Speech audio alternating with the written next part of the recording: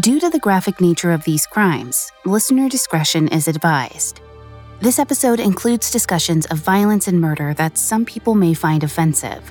We advise extreme caution for children under the age of 13.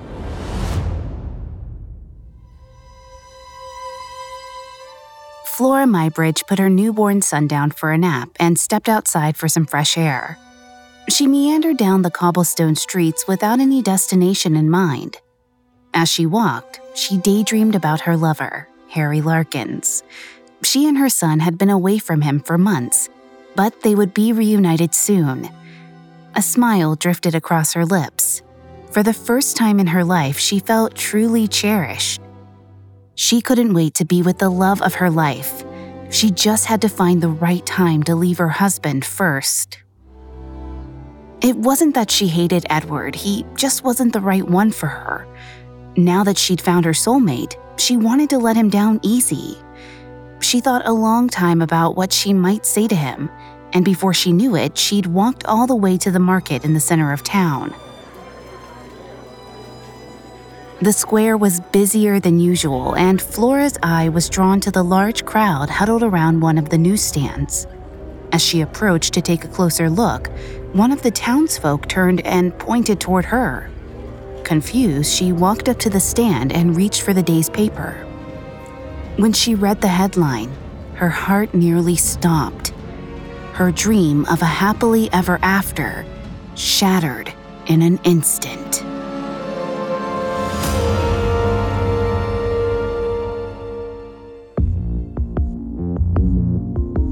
Hi, I'm Lainey Hobbs, and this is Crimes of Passion, a Spotify original from Parcast. In the legal definition, a crime of passion is a violent crime that occurs in the throes of extreme emotion, leaving no time to reflect on the consequences. But in this show, we explore how passionate relationships sometimes lead us to criminal activity. How does a husband and wife become killer and victim, or killer and co-conspirator? If there's a thin line between love and hate, what manipulates our relationships into deadly results? You can find episodes of Crimes of Passion and all other originals from Parcast for free on Spotify or wherever you listen to podcasts. Last week, we talked about 44-year-old frontier photographer Eadweard Muybridge and his wife, 23-year-old Flora. Their whirlwind romance soured after Flora began an affair with a young conman, Harry Larkyns, and gave birth to his child. In October of 1874, Eadweard discovered the truth. This week, we'll discuss Eadweard's heartbreak and the chilling violence that followed. We'll also cover the media frenzy that thrust him and Flora into the national spotlight. We have all that and more coming up. Stay with us. Elevate every morning with Tommy John's Second Skin underwear. The luxurious support of Second Skin guarantees everything will go smoothly. With over 20 million pairs sold and thousands of 5-star reviews, guys love Tommy John. Plus, your most valuable assets are covered with Tommy John's best pair you'll ever wear or its free guarantee. Shop Tommy John's Friends and Family Sale right now and get 25% off site-wide at TommyJohn.com/Spotify. TommyJohn.com/Spotify. See site for details. This episode is brought to you by Visit Williamsburg. In Williamsburg, Virginia, there's never too much of a good thing. Whether you're a foodie, a golfer, a history buff, a shopaholic, an outdoor enthusiast, or a thrill seeker, you'll find what you came for here and more. So ask yourself, what is it you want? Discover Williamsburg and plan your trip at visitwilliamsburg.com. Hi, I'm Daniel, founder of Pretty Litter. Did you know cats tend to hide symptoms of sickness and pain? I learned this the hard way after losing my cat, Gingy. So I created Pretty Litter, a health monitoring litter that helps detect early signs of illness by changing colors, saving you money and potentially your cat's life. Pretty Litter is veterinarian developed, and it's the easiest way to keep tabs on your fur baby's health right at home. Go to prettylitter.com and use code SPOTIFY for 20% off your first order and a free cat toy. Terms and conditions apply. See site for details. October 17th, 1874, was the worst day of Eadweard Muybridge's life. That morning, Susan Smith, who had previously worked for his wife Flora, told him a shocking secret. Flora had been cheating on him for months. Even worse, his newborn son had been fathered by her lover, Harry Larkyns. Susan wasn't just spreading idle gossip. She gave Eadweard a stack of love letters Flora and Harry had written to each other as proof. Eadweard insisted on reading through them all, sinking further into anger and depression with each new page. It was all too much to bear. Eadweard thought he'd ended whatever was going on between the two of them by sending Flora away to Oregon. But though she was in Portland and Harry was over 500 miles away near the town of Calistoga, California, they still wrote to each other like passionate teenagers. He had no idea how intense the relationship had become. The more Eadweard dwelled on the situation, the more devastated and angry he became. He sulked on the floor of his home, weeping, surrounded by the love letters. He felt broken, betrayed, overcome by loneliness. But more than anything else, he felt humiliated. He was terrified Flora's affair would become a local scandal. As a celebrated photographer, Eadweard had a reputation to maintain. He knew his shame would be public soon, and he would be ridiculed for letting his wife fall into the arms of another man. Eadweard decided there was only one thing he could do.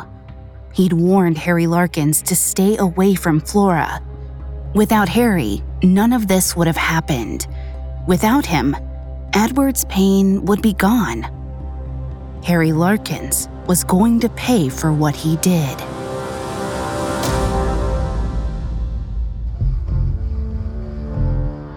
After learning about his wife's affair, Eadweard was overcome by a powerful cocktail of emotions. Any one of them might have won out, but in the end, his embarrassment proved to be stronger than his heartbreak. Before I continue with Eadweard's psychology, please note I am not a licensed psychologist or psychiatrist, but I have done a lot of research for the show. In 2010, psychologists Walter Torres and Raymond Bergner published an analysis on the consequences of humiliation. They found that in criminal cases, humiliation is often imputed to be a primary motive for the act of vengeance. In these instances, people often believe that only revenge can allow them to recover from their trauma. Vengeance becomes a fixation that can consume a person's life. Nothing is more important to them than reclaiming their sense of honor. After hours of crying and reading, Eadweard finally stumbled to his feet. Harry Larkyns needed to be punished, and he was going to make him suffer, no matter what it took. He wiped away his tears, scribbled down a brief list of his last wishes, grabbed his Smith & Wesson No. 2 revolver, and left his house. Eadweard thrummed with adrenaline as he stepped out onto the streets of San Francisco. He wanted to go straight to Calistoga and give Harry a piece of his mind, but he had business to attend to first. Around 2:30 p.m., he headed out to his art gallery to meet his manager, William Rulofson, and deliver his last wishes. The second Eadweard stepped into the gallery, William could tell something was wrong. Eadweard was distraught and intense. He immediately took William aside and started to rant incoherently. William led Eadweard to a dressing room that was empty and tried to settle him down. Once they were alone, Eadweard handed William his final wishes and tearfully told his friend that he might be dead soon. When William asked what was wrong, Eadweard responded, "It is too horrible to tell." Then he slumped onto a couch and put his head in his hands. William couldn't get any straight answers. After several more outbursts of grief, Eadweard suddenly stood to leave. When William tried to block his way, Eadweard grabbed him by the shirt and threw him aside. William was stunned. He had never seen Eadweard so upset and worried he might hurt himself. He chased his friend down the stairs, begging him not to leave. At last, Eadweard told William what was really going on. He was going to confront Harry Larkyns, and by the end of the day, one of them would be dead. William didn't know how to react, but he did know that the last ferry ride toward Calistoga left at 4 p.m. He tried to stall as long as he could, but Eadweard refused to listen to reason. At 3:56, he bolted for the door. In less than 4 minutes, Eadweard sprinted 8 blocks from the gallery to the wharf, boarding the ferry just moments before it cast off. As he caught his breath, he turned to watch the San Francisco pier fade into the distance. Eadweard stood motionless at the back of the ship. Eyes fixed forward, he did his best not to make any sudden movements. But no matter how he tried to steady his breathing, he just wasn't used to carrying a loaded gun at his side. His head was pounding. The emotional toil of the day had already exhausted him, and it was far from over. At least, he thought, in a few minutes, the first leg of his trip would be over. He'd be one step closer to Harry Larkyns. Eadweard gripped the ship's railing tightly and fixed Harry's image in his mind. He wondered what the scoundrel was doing that very moment. Somehow ruining someone else's life, no doubt. He needed to be stopped. As the horn of the steamboat sounded, he looked toward the approaching coast. The evening glow reflected off the calm water. He couldn't help but think that this might be the last time he'd ever see the sunset. If it was, so be it. Eadweard got to his first stop, Vallejo, at 6 p.m. He headed straight for the railway station and bought a one-way ticket for Calistoga. 4 painstaking hours later, his train arrived at the very end of the line. He was close now. He hired a horse-drawn buggy to take him just outside of town to Yellow Jacket Mine, where he knew Harry Larkyns was staying. In the pitch dark, the buggy set off on the 10-mile winding journey through Mount St. Helena. Eadweard was tense.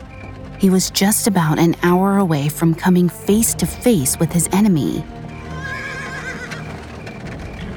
Eadweard rehearsed the confrontation in his mind as the carriage rattled down the trail. Just before midnight, the glow of the campfires outside the Yellow Jacket Mine came into view. It was the moment of truth. Eadweard was ready. Inside the camp, Harry Larkyns lounged in the sitting room of a small cabin, telling a rapt audience tall tales from his life. His fellow cabin mates were gold miners and a few women who were visiting from the nearby town. The men played cards while the women hung on Harry's every word. When the festive atmosphere was interrupted by a knock at the door, the room fell silent. One of the miners rose to answer it, and after a moment, nudged Harry to tell him there was a visitor outside. Confused, Harry walked to the doorway and stared out into the night. Eadweard remained in the shadows, several feet away. As Harry came into view, he gripped his gun and stood his ground. Harry couldn't see anything outside of the cabin. He called out for the visitor to step into the light. From the darkness, Eadweard answered, "My name is Muybridge, and I have received a message from my wife." Harry panicked, but before he could make a run for it, Eadweard raised his pistol, took aim, and fired.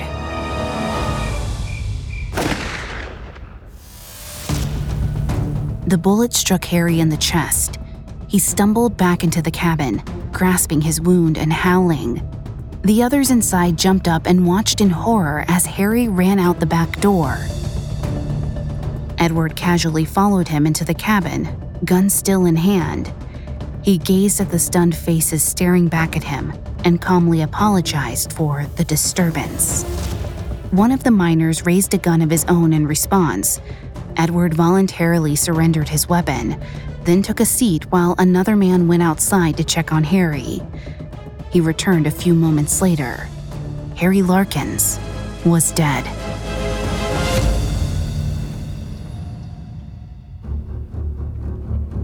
Those who remained in the cabin were shocked and bewildered. After a moment, they started arguing about what to do with Eadweard. It didn't take long for tensions to run high. Justice on the California frontier was often swift and without due process. Death was an unfortunately common punishment, and in the middle of the mountains with no law enforcement nearby, it would have been easy for the miners to get away with. Eadweard had no choice but to listen as a mob discussed killing him, where he sat. Coming up, Eadweard faces the consequences of his revenge. Hi, listeners. Searching for another heart-pounding true crime series to dive into? Look no further. Solved Murders True Crime Mysteries is a Spotify original from Parcast that uncovers the missing pieces to some of history's most gripping cases. Every Wednesday on Spotify, join hosts Carter and Wendy plus an ensemble cast of voice actors as they explore the days, months, and even years leading up to a killer being caught. Each fantastic episode of Solved Murders plays out like a classic murder mystery, where the final reveal is nearly as shocking as the murder itself. Some of my favorite recent episodes include the unthinkable stabbing of an Oscar-nominated actor, the complicated private lives and deaths of a family of churchgoers, and the frantic search for a missing teenage heiress. Not every story has a happy ending, but at least they have an ending. Follow Solved Murders True Crime Mysteries free and exclusively on Spotify. Elevate every morning with Tommy John's Second Skin underwear. The luxurious support of Second Skin guarantees everything will go smoothly. With over 20 million pairs sold and thousands of 5-star reviews, guys love Tommy John. Plus, your most valuable assets are covered with Tommy John's best pair you'll ever wear or its free guarantee. Shop Tommy John's Friends and Family Sale right now and get 25% off site-wide at TommyJohn.com/Spotify. TommyJohn.com/Spotify. See site for details. Now, back to the story. On the night of October 17, 1874, photographer Eadweard Muybridge shot and killed his wife's lover, Harry Larkyns. Witnesses to the murder quickly placed him in custody and debated about whether to execute him on the spot. One of the men, James MacArthur, kept his gun trained on Eadweard as the argument grew heated. He didn't know what to make of the situation. Eadweard was surprisingly calm for someone who had just committed murder. He thought carefully as the other men talked of tying a noose outside. Though technically illegal, James knew frontier justice was a common act of retribution, especially considering how far they were from a large town. As the arguments continued, it seemed most thought that Eadweard should be killed right then and there. But James disagreed. He convinced the others that Eadweard should be held accountable to the law and insisted they turn him over to the authorities. Eadweard kept silent the entire time. As James bound his ankles with rope, he remained quiet and cooperative. He was placed in the back seat of a buggy. Then he, James, and 2 other men set off towards Calistoga. Eadweard had clearly accepted his fate. He'd set out to kill Harry Larkyns, knowing full well that he might be surrendering his own life by doing so. He hardly said a word on the ride back to town. It was the middle of the night, and traveling downhill in the dark was even more dangerous than coming up. At one point, one of the wheels slipped off the edge of the path. Eadweard and James were thrown into the ditch, and James was badly hurt. But Eadweard didn't attempt to run. After he fell, he got up, climbed out of the ditch, and sat back down in the buggy. He was there for the long haul. On October 19th, Eadweard was jailed in Napa. Meanwhile, his wife Flora was around 600 miles to the north in Portland, Oregon. For the last few months, she'd been staying there with her estranged aunt and uncle, raising her newborn son largely on her own. Far from her home, Flora was completely isolated. She had no idea her husband knew about her affair, or that he'd already taken matters into his own hands. Her only consolation in those days came in fantasizing about her future life with Harry.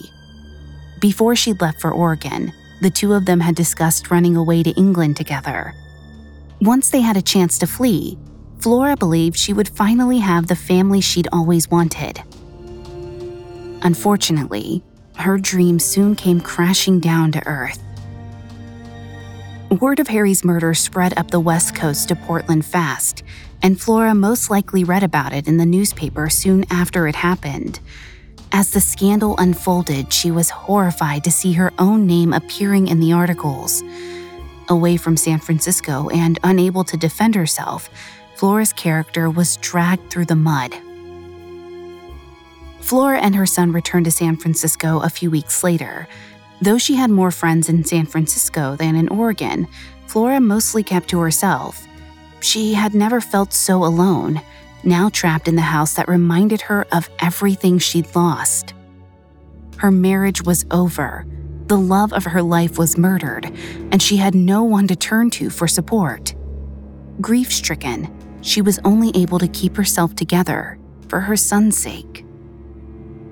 Meanwhile, every day the news spun a new narrative about her sinful affair, until it became impossible for her to leave the house without being gawked at or ridiculed. The pressure only got worse as the weeks rolled by. In December 1874, Edward Muybridge was officially indicted for murder. Flora promptly filed for divorce. Edward's trial was set for the beginning of February in 1875. He was facing the death penalty if convicted, and his lawyers had around 8 weeks to craft a winning defense. Considering that Eadweard was proud of what he did and refused to lie about why he did it, his attorneys had their work cut out for them. They eventually decided on invoking both an insanity defense, claiming his previous head injury caused him to go mad upon learning of his wife's affair, and a controversial form of justifiable homicide called marital rights. Edward's lawyers explained it like this. Since his wife had an affair, Eadweard was provoked to violence by Harry Larkyns. These marital rights implied that Eadweard was justified in killing Harry to redeem his tarnished honor. While courts disliked this argument and it wasn't legally defensible, it often drew sympathy from the male jurors, especially if they too were married. And since it was the jury who ultimately decided the outcome, not the judge, the strategy could be effective.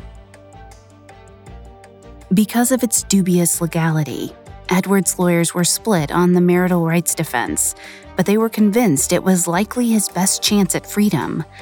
Even after the adrenaline of the murder wore off, Eadweard continued to believe he was fully justified in shooting Harry. Now, all Eadweard could do was wait. Eadweard sat alone in his cell and lit his corncob pipe. His trial date was set, and his attorneys had just left for San Francisco. He finally had some time to think. He took a deep inhale and leaned back. He closed his eyes and remembered Harry Larkyns lying dead on the ground. A smile crept over his face. He had done the world a service. Harry couldn't hurt anyone ever again. Eadweard tried to put the trial out of his mind, but was irritated by his lawyers. They demanded that he also put forth an insanity defense, but the idea was preposterous. He had a reputation to uphold, and if people thought he was out of his mind, it would ruin his character. He knew exactly what he had done, and he was proud of it. Harry Larkyns had disrespected him, and he had paid the price. It should be a man's right to get even. As he took another inhale from his pipe, Eadweard thought about how he could sway public opinion to his side. He knew in his heart that what he did was justified, but he needed sympathy and support if he was going to win. Luckily for him, a prime opportunity would soon present itself.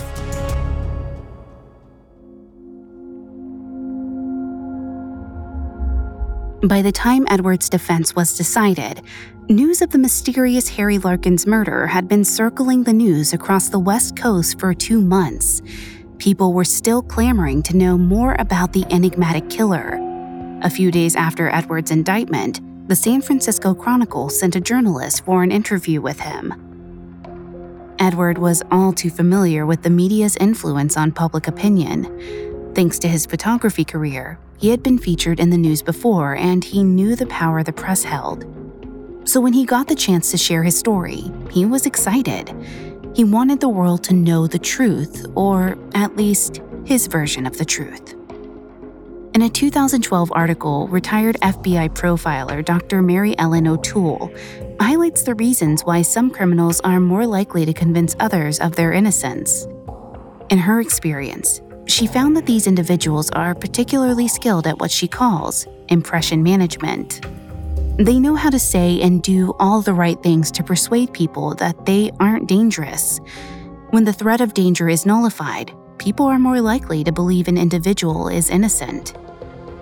On December 20th, 1874, reporter George Smith arrived at the Napa jail.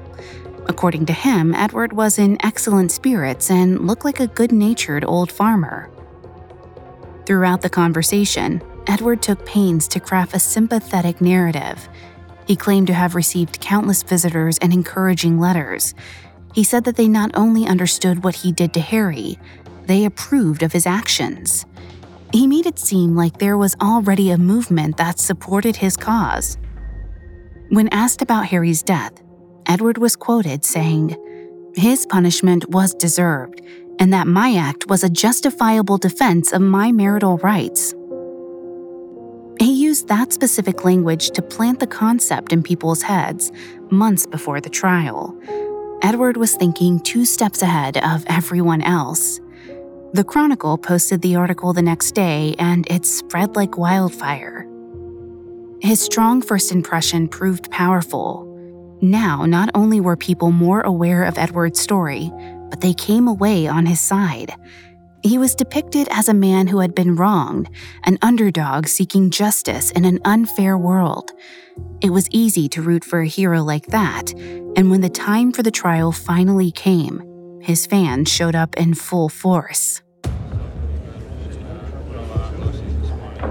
On February 3, 1875, the trial began. The headlines of Eadweard's trial weren't just limited to the West Coast anymore. Edward Muybridge became national news. Unsurprisingly, Flora didn't show up to the courthouse. She filed for divorce, requested alimony and child support, and tried to lay low without attracting attention. That, of course, was nearly impossible. The gallery was packed with a mix of reporters and everyday citizens who supported Eadweard's innocence. From the start, the audience was biased in his favor. The actual proceedings only took a few days. After all, there was no debate about what had actually occurred. Eadweard had traveled dozens of miles to kill the man who slept with his wife. It all came down to convincing the jury that Eadweard had done the right thing. The prosecutor knew public opinion was on Eadweard's side. They implored the jury to look past their sympathies and honor the letter of the law. It was their duty to abide by the rules, and no matter what the context, Eadweard Muybridge was clearly a murderer. But the crowded Napa courthouse seemed unmoved by the prosecution's position. After their closing arguments, the rowdy crowd had to be settled before Eadweard's attorney, Wirt Pendergast, rose for his own closing statements. Pendergast painted Eadweard as a loving husband who went out of his way to support Flora's every whim. Harry, on the other hand, he claimed, was a vile seducer who preyed on married women. He said that by killing Harry, Eadweard wasn't just getting revenge, he was protecting his wife from further harassment. Pendergast admitted that the marital rights argument wasn't technically a legal defense, saying, "There is no statute that permits a man to slay his torturer, but law or no law, every fiber of a man's frame impels him to instant vengeance." He further justified Eadweard's actions by stating, "It is a shame of our law that there is no adequate punishment for such crime as that perpetuated by Harry Larkyns." Pendergast had plenty to say and spent a full 2 hours maligning Harry and making Eadweard seem like a saint. By the time he was done, he had put together such a compelling argument that the courthouse erupted in cheers. The spectators were so disruptive that the judge ordered his bailiff to arrest the loudest among them. Eadweard had murdered a man in cold blood, and the people treated him like a hero. But no matter how supportive the spectators were, they weren't the ones making the decision.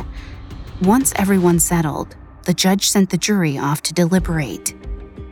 Eadweard leaned back in his seat. It was out of his hands now. By morning, he would either be a free man or find himself in the hangman's noose. Up next, Eadweard's fate is decided. Hey, it's Kaylee Cuoco for Priceline. Ready to go to your happy place for a happy price? Well, why didn't you say so? Just download the Priceline app right now and save up to 60% on hotels. So whether it's Cousin Kevin's Kazoo Concert in Kansas City, go Kevin, or Becky's Bachelorette Bash in Bermuda, you never have to miss a trip ever again. So download the Priceline app today. Your savings are waiting. Go to your happy place for a happy price. Go to your happy price, Priceline. Whether you're making a delicious family meal or a post-workout snack, choose the farm-fresh taste of Eggland's best eggs.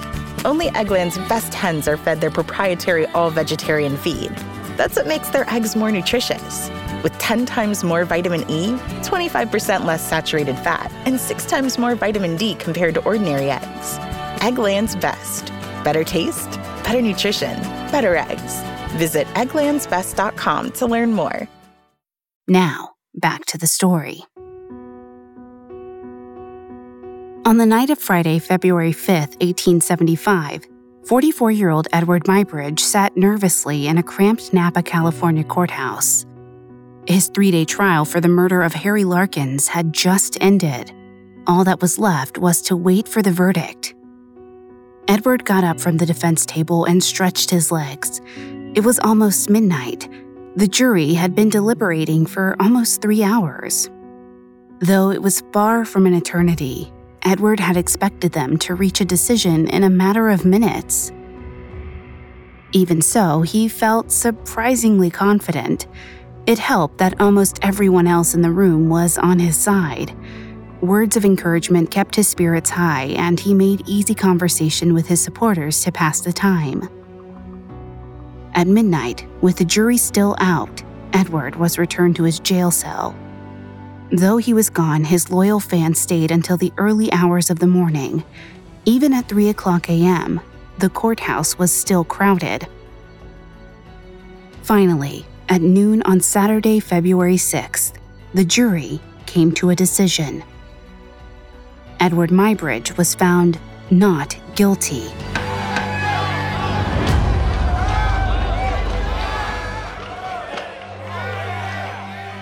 The crowd went wild. Even Eadweard, who had been silent throughout the proceedings, was overwhelmed by emotion. He stood up from his chair, then started to hyperventilate and collapsed into his lawyer's arms. The cheers of his supporters were replaced by gasps as Eadweard's body went limp. Soon afterward, he was violently convulsing. His jaw was so tight that he couldn't speak. By all accounts, it looked like he was having a grand mal seizure. The scene was so disturbing that some had to look away. As Eadweard moaned on the ground, his friends tried to relax him, but nothing seemed to work. A doctor was called for, but even he couldn't help. Eadweard may have been showing signs of cataplexy, a rare condition that is similar to but distinct from epilepsy.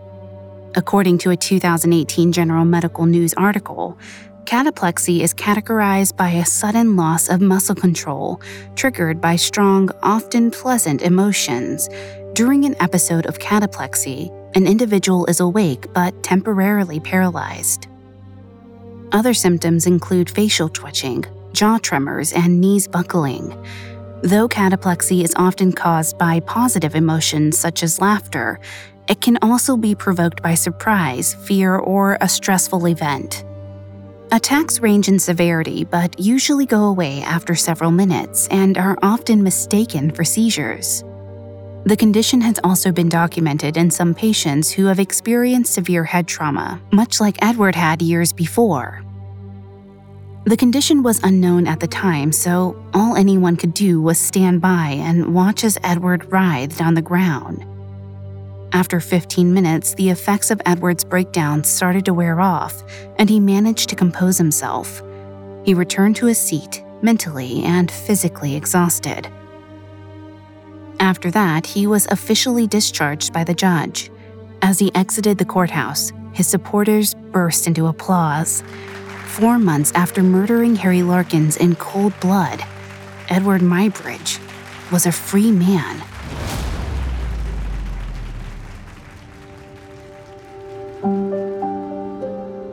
When he got home, Eadweard closed the doors, lit his pipe, and relaxed. Justice had been served. The people believed in him, and his reputation was intact. Harry Larkyns would forever be known as a scoundrel, and his wife Flora, a heartbreaker. Eadweard finished his pipe and paced around the room. The excitement was back. He was free. He was untouchable. More than anything, he wanted to get back to work and prove to everyone that the violent affair hadn't affected his art. Photographing the world, that was where he felt most comfortable. After spending months in a cell, he couldn't wait to explore the outdoors. His mind reeled. There was much to plan, and suddenly time felt precious. Before his imprisonment, he had secured a job with the Pacific Mail Company to take photographs in Central America. A trip away from the city was exactly what he needed now. In March of 1875, Eadweard felt better than ever, but Flora only felt alone. She had no family in San Francisco to help her raise her child. She was desperate. Publicly shamed and without many options, Flora filed for divorce again, claiming stronger grounds this time. In her suit, she made plenty of defamatory remarks about her former husband. She claimed that Eadweard had threatened her on several occasions and that he too was guilty of adultery. It's unclear how much, if any, truth there was to these claims, but Flora was undeniably angry and heartbroken. Eadweard had gone unpunished for killing the man she loved. Like him, she wanted revenge. On May 1st, Flora won her case. Eadweard was ordered to pay $50 a month in alimony and child support. It wasn't much, but at least Flora and her son would have something to live off of. Unfortunately, she never received a single cent.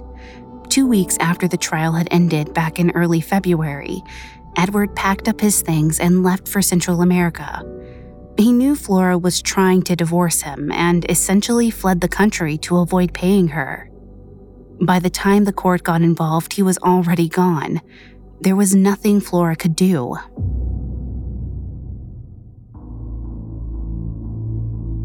For her, the feeling of being abandoned was nothing new. She'd been cast aside by her family twice as a child, and now her murderous husband refused to pay her what she was due. She was left to make her way on her own. Flora moved into a boarding house with her infant son and 2 months later was stricken with a bad case of influenza. Tragically, she never recovered, and on July 18, 1875, at the age of 24, Flora passed away. Her death was covered viciously in the papers. The media had already sided with Eadweard during the trial. When reporting on Flora's death, they painted her in a disgusting light. One headline read, "Death relieves Mrs. Flora Muybridge from a life of sin and shame." Tragedies are often complex, and Flora's story is no exception. Though she wasn't perfect, considering everything she went through, Flora deserved significantly more sympathy than she was given. Her husband was allowed to kill a man and walk free. She wasn't even allowed to walk the streets in peace. Eadweard didn't learn about Flora's death until he returned from Central America 4 months later. When he heard her child had been placed in a church orphanage, he didn't seem to care. Considering the boy wasn't his, he didn't feel responsible. By that time, the frenzy around Eadweard's trial had relaxed considerably. Over time, he pulled his life back together. He found a new home, changed art dealers, and went back to work. Several months later, for whatever reason, Eadweard had a small change of heart regarding Flora's child. He took the 3-year-old from the church orphanage and placed him in a different orphan house. Eadweard visited him occasionally over the years, but never committed to raising him as his own. When the boy was around 9 years old, Eadweard gifted him a gold watch and a self-portrait and said his final farewells. It was the last time they ever saw each other. The boy, like his mother, was left to grow up on his own. He eventually became a farmhand. Throughout his life, he proudly claimed to be the son of the famous photographer, even though Eadweard could never love him. He lived a simple life and died in 1944 at the age of 69. While Flora's son faded into obscurity, the second act of Eadweard's life proceeded in extravagant fashion. In the years that followed the murder, he became one of the most infamous figures in the history of photography. He partnered with railroad tycoon Leland Stanford, and together in 1878 they captured the first ever recorded image of a horse in motion with all 4 legs raised off the ground. It became a world-famous series of photos, and Eadweard's photo techniques became the groundwork for modern-day cinematography. His murder trial was never entirely forgotten, but it did fade into the background as his fame grew. Everyone knew what he had done, but chose to look the other way. Eadweard went on to live a long and successful life before passing away in 1904, at the age of 74. It's unclear if Eadweard was ever haunted by the ghosts of his past. His victim, deceased wife, and abandoned child all become footnotes in the story of his illustrious career. But no matter what else Eadweard Muybridge may have accomplished, it's important we remember him for what he was: a cold-blooded murderer.